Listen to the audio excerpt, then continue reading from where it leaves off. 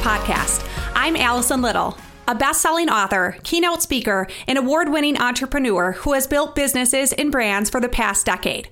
I'm passionate about helping high achievers launch to the next level.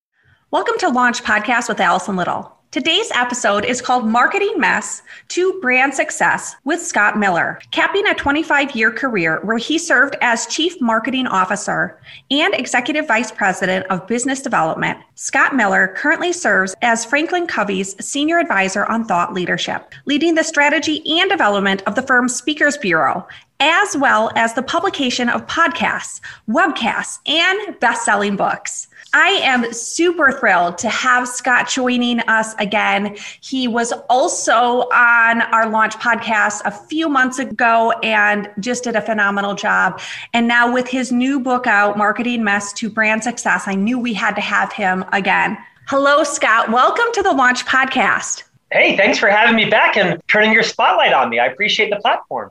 Absolutely. You know, I know you've already been on the podcast, but for our new listeners, could you just tell us a little bit more about yourself? Well, sure. So I'm 52. I live in Salt Lake City with my wife and our 3 young sons, all under the age of 10, which is not recommended. I am a 25-year associate of the Franklin Covey Company, of course, the famous leadership development firm, was their chief marketing officer for nearly a decade, stepped away from that role and I'm an advisor now to the firm, but I'm launching my own books and brand. I've published 4 books, each of which have become bestsellers thanks to readers that find my insights and humor valuable. Not everybody does. 10 books in the Mess to Success series. A year and a half ago, I launched the blue book behind me, Management Mess to Leadership Success. That did well enough to the publisher decided to sign me to a 10-book, 10-year deal for them. So I've just launched Marketing Mess in green to Brand Success. And I've got 7 more coming out, or 8 more, including Job Mess, Communication Mess, and others. So I'm here today to talk about our messes. And I think that's the thing that I really appreciate from your writing style is that you aren't one of those people that's writing about, here's what you need to, become. You're actually sharing real authentic messes that you've made in your life and learning from them and helping the reader do the same. So that's been really amazing. Well, I appreciate it. I lead the book division for Franklin Covey. Our books have sold 50 million copies. Not my books, company's books. Yes. And I thought there was a need for a different series of books that helped people relate to even the most successful, influential people have a string of messes, have a string of mistakes and issues. And that sometimes the best way to teach is through your messes. When you own your mess, you make it safe for others to own theirs. So I wanted to write books that acknowledge my own messes, do this, don't do that. Don't say this, instead say that. And while you're looking at me in the pothole, flailing around, walk around the pothole and go cheat. So. Right? Absolutely. I think that's a really authentic way and people do learn from that. So your new book is Marketing Mess to Brand Success. And I wish I would have had this when I was 23 and I started my first marketing firm, but it is just filled with so much knowledge. So tell us a little bit about the inspiration behind this book. Well, it's interesting. As I become more mature and wiser and older, I'm finding myself open to be influenced by other people, and not just people you might expect, by CEO friends or boards, but people who are younger than I, right? A lot younger. And this book was inspired by my, at the time, 23-year-old assistant who said, Scott, you want to write a whole series of Mess to Success books.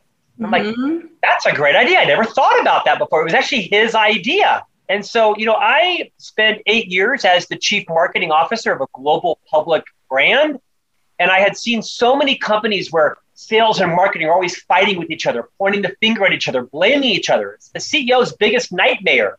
Next to a reputational breach, sales and marketing fighting is their biggest nightmare. So I wanted to be a model for better collaboration amongst sales and marketing, and recognizing that a lot of marketers choose marketing careers because they're afraid of owning a sales number or being accountable for more than clicks and likes. But, being right in the boat with sales, rowing with them. So I wrote a book called Marketing Mess to Brand Success that highlights 30 challenges anyone's going to face in their marketing career. Or even if you're not in a marketing career, you're going to face these with your own brand as well. So I thought there was a lot of lessons to be taught through some of my successes and my own messes. And the book is funny, it's fast, it's breezy. This is not War and Peace. This is not Good to Great. I write easy, relatable books with, 3-page chapters in the hopes that it meets people where they are.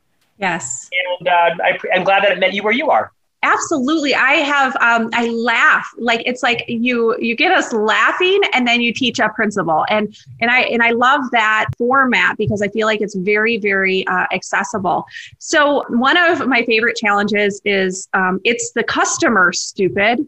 Yeah. So tell us about why this is important, especially when we're thinking about marketing to our clients and customers. So the book has 30 challenges. This is the first challenge. It's called It's the Customer Stupid. And I base it on the 1992 U.S. presidential campaign, where then Governor Bill Clinton and Senator Al Gore were running for vice president against the incumbent president, George H.W. Bush, and Vice President Dan Quayle. I've dated myself, right? I worked on that campaign. Well, if you know, the two famous political consultants were James Carville and Paul Begala. They've gone on to huge fame as Democratic operatives. And they had a sign on their Little Rock office that said, "It's the economy, stupid." Everybody back in the early 90s knew this phrase. That was the only way that Governor Clinton was going to beat President Bush. He'd just come off a 93% approval rating from, quote, winning the first Gulf War, expelling, Iraq from the invasion of Kuwait.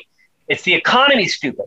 And so I took this principle to say, it's the customer, stupid, because well-intended hardworking marketers, chief financial officers, COOs forget that it's the customer. We're so focused on our P&L, our EBITDA, our cost of goods, our mission, our products, our quarterly revenue that we lose track, that we're sort of naturally gravitationally focused on our mission, not our client's mission. I don't mean to scold anybody, but marketing needs to be the voice of the customer. You need to be the person that says, whoa, wait. How do we know that? How do we know the client calls it that? How do we know what circumstance they're in? How do we know this is what they want? Now, I know Steve Jobs would say clients don't know what they want. You have to tell them what they want. Well, unless you're Steve Jobs, which I'm not, you got to be listening to the client. You have to resist the gravitational pull of living in your hairball. I once heard, Allison, that the best salespeople aren't those that have committed their second quarter goal to memory. They've committed their clients' second quarter revenue goal to memory. They're obsessed with what their clients need, and it's hard. And so I wrote the first chapters to remind all of us that you may have to unnaturally resist the tractor beam where everybody's internally focused. Your clients don't care what your mission is. Mm-hmm. Clients don't care what year you were founded in or how much money you spent on R&D. They care, do you know their circumstance? And can you solve their problem for them? Oh, and I think what you said is so true. And my husband and I purchased a financial planning firm about 8.5 years ago. And that was our sole focus when we were rebuilding is what does a client need from us? How do we rebuild trust? We need to have conversations with them. We need to build relationships with them. And I think, as we're building businesses and organizations, we constantly have to be having the conversations and relating with people and caring, right? And as soon as you stop caring, your business is going to stop growing. Your organization is not going to be as functional. And I think that's why I really, really enjoy that challenge and kind of how you put it together. This isn't an epiphany, right? We're not scolding anybody. It is the natural focus of business to be focused on your problems. And marketing just needs to be the voice of the marketplace, what's happening out there, and how do we make sure that our clients know and feel that we are focused on them as well. Absolutely. So one of the things that I really relate with you on is that you are a very visionary person. And one of the stories you share is that you will have meetings with your team. And because you have such big ideas, sometimes you will remove yourself from the details of how to go to that next level with that idea, the how to, like who should do what and all of the plans. So tell us a little bit about that process and really how you came upon understanding that sometimes when we're doing things, it's okay to just operate in our strength zone and then help other people operate in their strength zone too and equip them with that. Well, this came to me 20 years too late, right? Or 20 years later than it should. When it really stems from the premise of one of my favorite leadership books called Multipliers, written by Liz Wiseman. I think it's the best leadership book ever written, right? She talks about how as a leader, as a founder, as a as an entrepreneur, your job is not to be the smartest person in the room. No one wants to work for the smartest person in the room. Your job is to be the genius maker of others, not the genius, but the genius maker of others. That requires you to be self-aware, know your strengths, know your weaknesses, not try to be expert at everything. So, I'll be honest, in my mid-40s is when I really kind of came across this self-awareness that I have strengths and I have weaknesses. And the more vulnerable I am, the more I'm willing to own my mess and talk about it abundantly, the better people can rally around me. One of my strengths is I'm not a natural linear thinker. To your point, I'm an extraordinarily creative person. I have nearly indefatigable energy. Some of my weaknesses are I don't like systems. I feel constructed, right, with documentation. And so I have to surround myself with people that have that strength and be comfortable with their genius, with their expertise. And oftentimes I'll recuse myself from a meeting. I'll share a big idea. I'll, let it land on the table and I'll say, now, this is an idea. I think there is some value here. We have so many strengths here around implementation and growth and marketing and sales.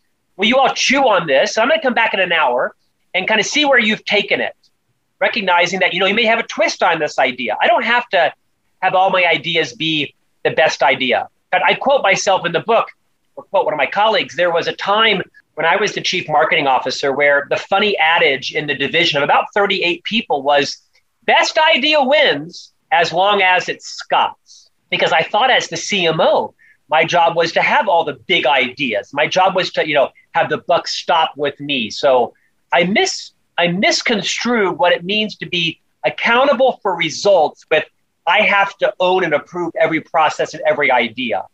I'll tell you, when I walked away from the CMO role, I recused myself from the job after about 8 years, took another role in the company at the same level. About a year later, when I came back to the marketing division, 30 people on a whole floor in the building, I had a bit of an ego enema because what I realized is they hadn't just maintained the quality that I had been willing to them. Their stuff was better. Their postcards, their social posts, their websites, their brochures were better. That was humbling. But I realized that maybe I was holding some people back through my, quote, genius. The good news is it's hopefully reflecting in my parenting. My boys are still very young, so hopefully I won't be as controlling and domineering.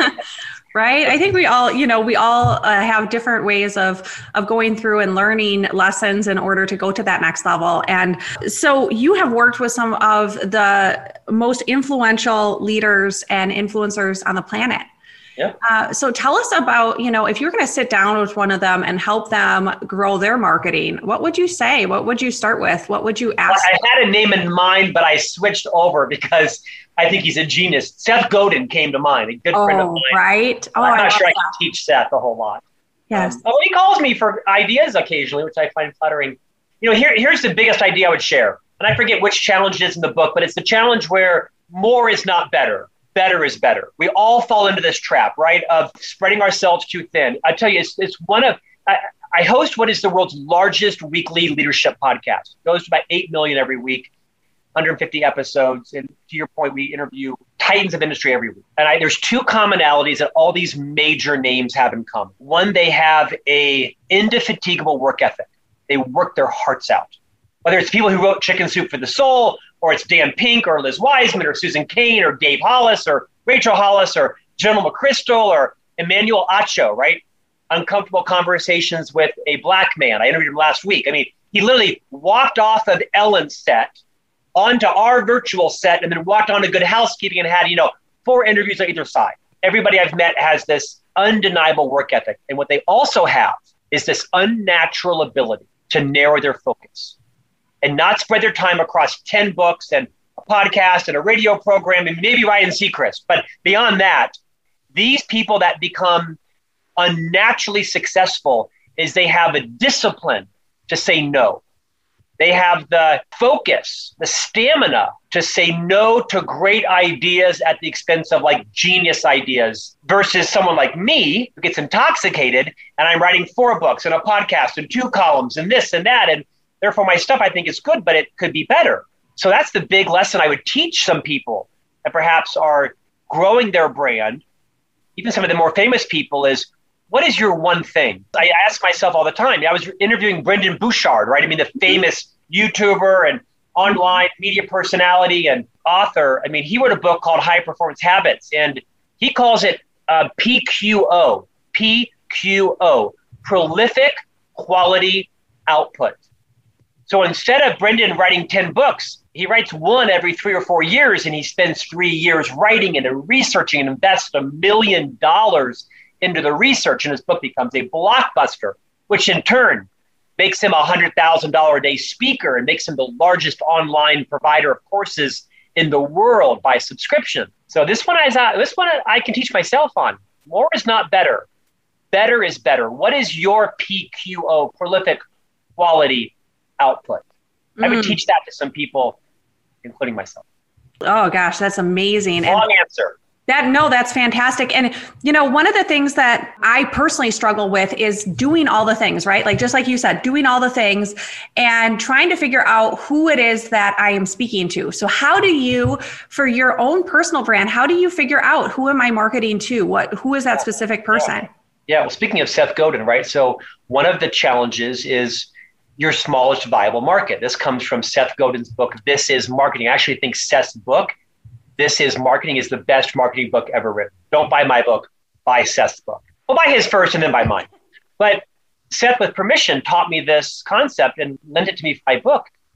In fact, I'm really an aggregator. If you read my stuff, you realize I've probably never had an original idea in my life. In fact, most of us haven't. I just like to have this, insatiable curiosity satisfied with people and then bring their ideas to light with my own experience. Seth teaches this idea of your smallest viable market. And again, this is very unnatural because as entrepreneurs, as leaders, as inventors, we like to boil the ocean. When we're creating our small business administration loan documents, we write, everybody needs my book. Everybody is going to come to my restaurant. When you're seeking your VC funding or your private equity funding, your business plan is, there's 18 million people who need.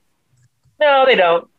Mm-hmm. It's counterintuitive. Most of us think of our largest viable market when unnaturally I've come to evangelize that instead, to quote Seth, it's your smallest viable market. Who is the first person that must read your book? What is their name? What is their circumstance? What is their pain? Who is the second person who needs to come to your restaurant? Who is the third person? And when you build a business that has the least necessary number of customers to become successful, everything changes for you. This requires a counterintuitive mindset. It requires a counterintuitive skill set. It requires an unnatural focus to try to boil the ocean. It requires you to, what we call at Franklin Covey, spearfish as opposed to netfish, casting a huge net out to catch grouper. Well, you catch a couple grouper, but you also catch a jet ski and a tire and a fishing pole and some electric eels, right? Versus a spearfish, getting very deliberate. So your smallest viable market requires a level of patience and focus and confidence and persistence that a lot of people don't have. What happens, though, is those that go after your largest viable market, now you've got too many customers and you can't serve them well and you neglect them and you're on to the next customer and you're in churn and burn and you're wondering why people are leaving you. My wife and I bought a home recently here in Salt Lake, our 5th home in 7 years that she's not happy about. We hired an interior designer. And the interior designer was talking about how he'd had a landscape architect that was a contractor for him for like 20 years and he fired him. And the landscape architect, this multi-million-dollar business, came in and said, "Why did you fire me?" And he says, "I haven't seen you in 4 years. I've given you like dozens of customers. I haven't even seen you in 4 years. I was like your biggest customer. You took me for granted." Good advice for all of us, right? Is how can you grow your business with the least number of customers possible to be successful? Not the most number of customers. That's a beautiful thing. And I think it is hard. It's hard because as you're starting, you might not know who that person is that you're talking to, but having the conversations and being mindful of the people that are connecting with the stuff that you're doing. Can I riff on that for a moment? Yes. I love that you built that bridge because one of these people you've mentioned that I've had a privilege to interview and work with is the professor from Harvard, Clayton Christensen. He passed a year ago, arguably one of the most famous innovation minds in the world, wrote Innovator's Dilemma, Innovator's Solution, and wrote the seminal book, How Will You Measure Your Life? And Clayton didn't invent this, but he popularized the idea of circumstance-based marketing. Again, I write in the book all about understanding your customer's journey and what is their circumstance. The best marketers, the best entrepreneurs are obsessed with understanding what is the circumstance my customer is in. There's a very famous professor in author, a man named Bob Moesta, Moesta. He invented this idea of the job to be done, right? We've heard this. People don't buy a 9-inch drill, they buy a 9-inch hole. No one wants a drill, you want a hole. And so as you think about your products and your services, you should be obsessed with understanding what is the circumstance my client is in. Can I go 1 minute further? Oh, absolutely. I write a chapter of the book about the Roomba, like, the vacuum cleaner that I can't afford, that originally was named I Suck. That was the name of it, I Suck. And they eventually had the wisdom to rename it the Roomba. Well, what happened was when Roomba launched, they had this unbelievably high number of Roombas being returned to them because the engines were burning out. Like nothing in correlation to all their QA testing. They're like scratching their heads. Why are these customers returning these Roombas? Well, what they learned was that a shocking number of Roomba clients were actually heart patients, people that had just recovered from heart surgery or double bypass surgery, and they were given the instruction that they could not run a vacuum. It was too much, pressure on their heart. They also couldn't leave their homes for a variety of reasons and links. So they were having people come to their homes. So they wanted their homes cleaned and vacuumed. So they also wanted companionship. Like something like north of 90% of people had named their Roomba. And so they were running the Roombas at 3 times the rate that was prescribed. They were running them not once a day, but like 3 times a day because they wanted companionship. They couldn't vacuum and they wanted their homes clean. Now, I'm not sure what the lesson to learn, at the end of this is, other than had Roomba known that a disproportionate number of their clients were going to run them 3 times a day, they might have better educated their audience. They might have give them better instructions or built bigger engines. I don't know. But they could have marketed it certainly more successfully as well and had 10 times the customers or the right number of customers. I love that story. No diss to Roomba or iRobot or what was going to be I Suck, but there's so much insight to be thinking about what is the circumstance your ideal customer is in and how do you meet them there? Do you call it by the same name they call it? I write a whole chapter about speak their language because we get so obsessed with what we call it. I might call it leadership. You might call it engagement. I might call it productivity. You might call it efficiency. Mm-hmm. Move out of the language and your own ideas of why your clients are buying them. Listen carefully. What circumstance is my ideal client in? Are we calling it by the same words? Are we solving the same problem? You'll crush it when you do some of these small trim tab adjustments to your marketing. Oh, that is gold. That is absolutely amazing. And to all of our listeners, make sure you write that one down because as soon as you start understanding what your client or customer needs, you're able to speak their language, you're able to connect with them, and you're able to build your business and your brand to a whole new level. I've asked you before, so what are the 2 things you've done in your life to launch to the next level? Oh, one definitely is friend up. I mean, I'm a rabid friender upper. Now, a lot of people hear that and they think I'm just an opportunist. No. I have lots of friends that can't do anything for me. I have lots of friends that are 20 or 30 or getting their college education or they're a high schooler and they can learn from me. They're friending up to me. What I mean is I friend up to people who are older, smarter, wiser, wealthier, more cultured, more educated, have more bankruptcies that I can learn from. So early in life, I always associated myself with people who were smarter, wiser, more courageous, had higher ethics, because you are what the average of the books you read and the people you hang around with. I slaughtered that, but there's truth to that. That's the first thing. The second thing is I own my mess. Is you don't have to squeeze my messes out of me. Now, I'm Catholic, so that helps. So a good confession comes easy from Mr. Miller here. But I'm not embarrassed easily. Here's a good example. On Mother's Day at Mass last week, we're Catholic. My wife is not Catholic, but she attends church with me and our 3 sons. Last week at the end of Mass, they asked all the mothers to stand up to recognize them. Well, I thought they were dismissing us because at the end they always say, please stand for the final blessing and whatever. I stand up with like 400 mothers and me because I was just, I'm 50. I've been to Mass 1,000 times or 8,000 times. And my wife is like, panicked. She's like flushed in the face and my children are embarrassed. So I'm like standing up for 30 seconds. Well, then I realized, it's all mother. So I sit down. My family is like having a stroke. I'm like, that's not embarrassing. That doesn't even faze me. Own your mess, right? Teach your mess. I can talk about it gently. My wife flushed in the face if I ever even shared that at a cocktail party. Can I just tell you, Everybody knows your messes. Everybody knows your credit score. Everybody knows who's gay and straight. Everybody knows who's getting fired. Everybody knows everything. There's no secrets anymore. Just own yourself, own your mess, be comfortable with who you are, but then take it a step further. Teach through it. Teach through your messes, right? Don't teach through your successes. Sit everybody down and say, let me tell you about my biggest marketing blunder. Let me tell you about why I was fired once. Learn from this. I think those are the best leaders, are those that are super comfortable with their mistakes, not to repeat them, not to license bad behavior, but for the next up-and-coming generation, say, let me tell you about the time I stood up for 6 minutes during Mother's Day when I wasn't even paying attention, and I wasn't even checked in enough to realize I was the only man standing up.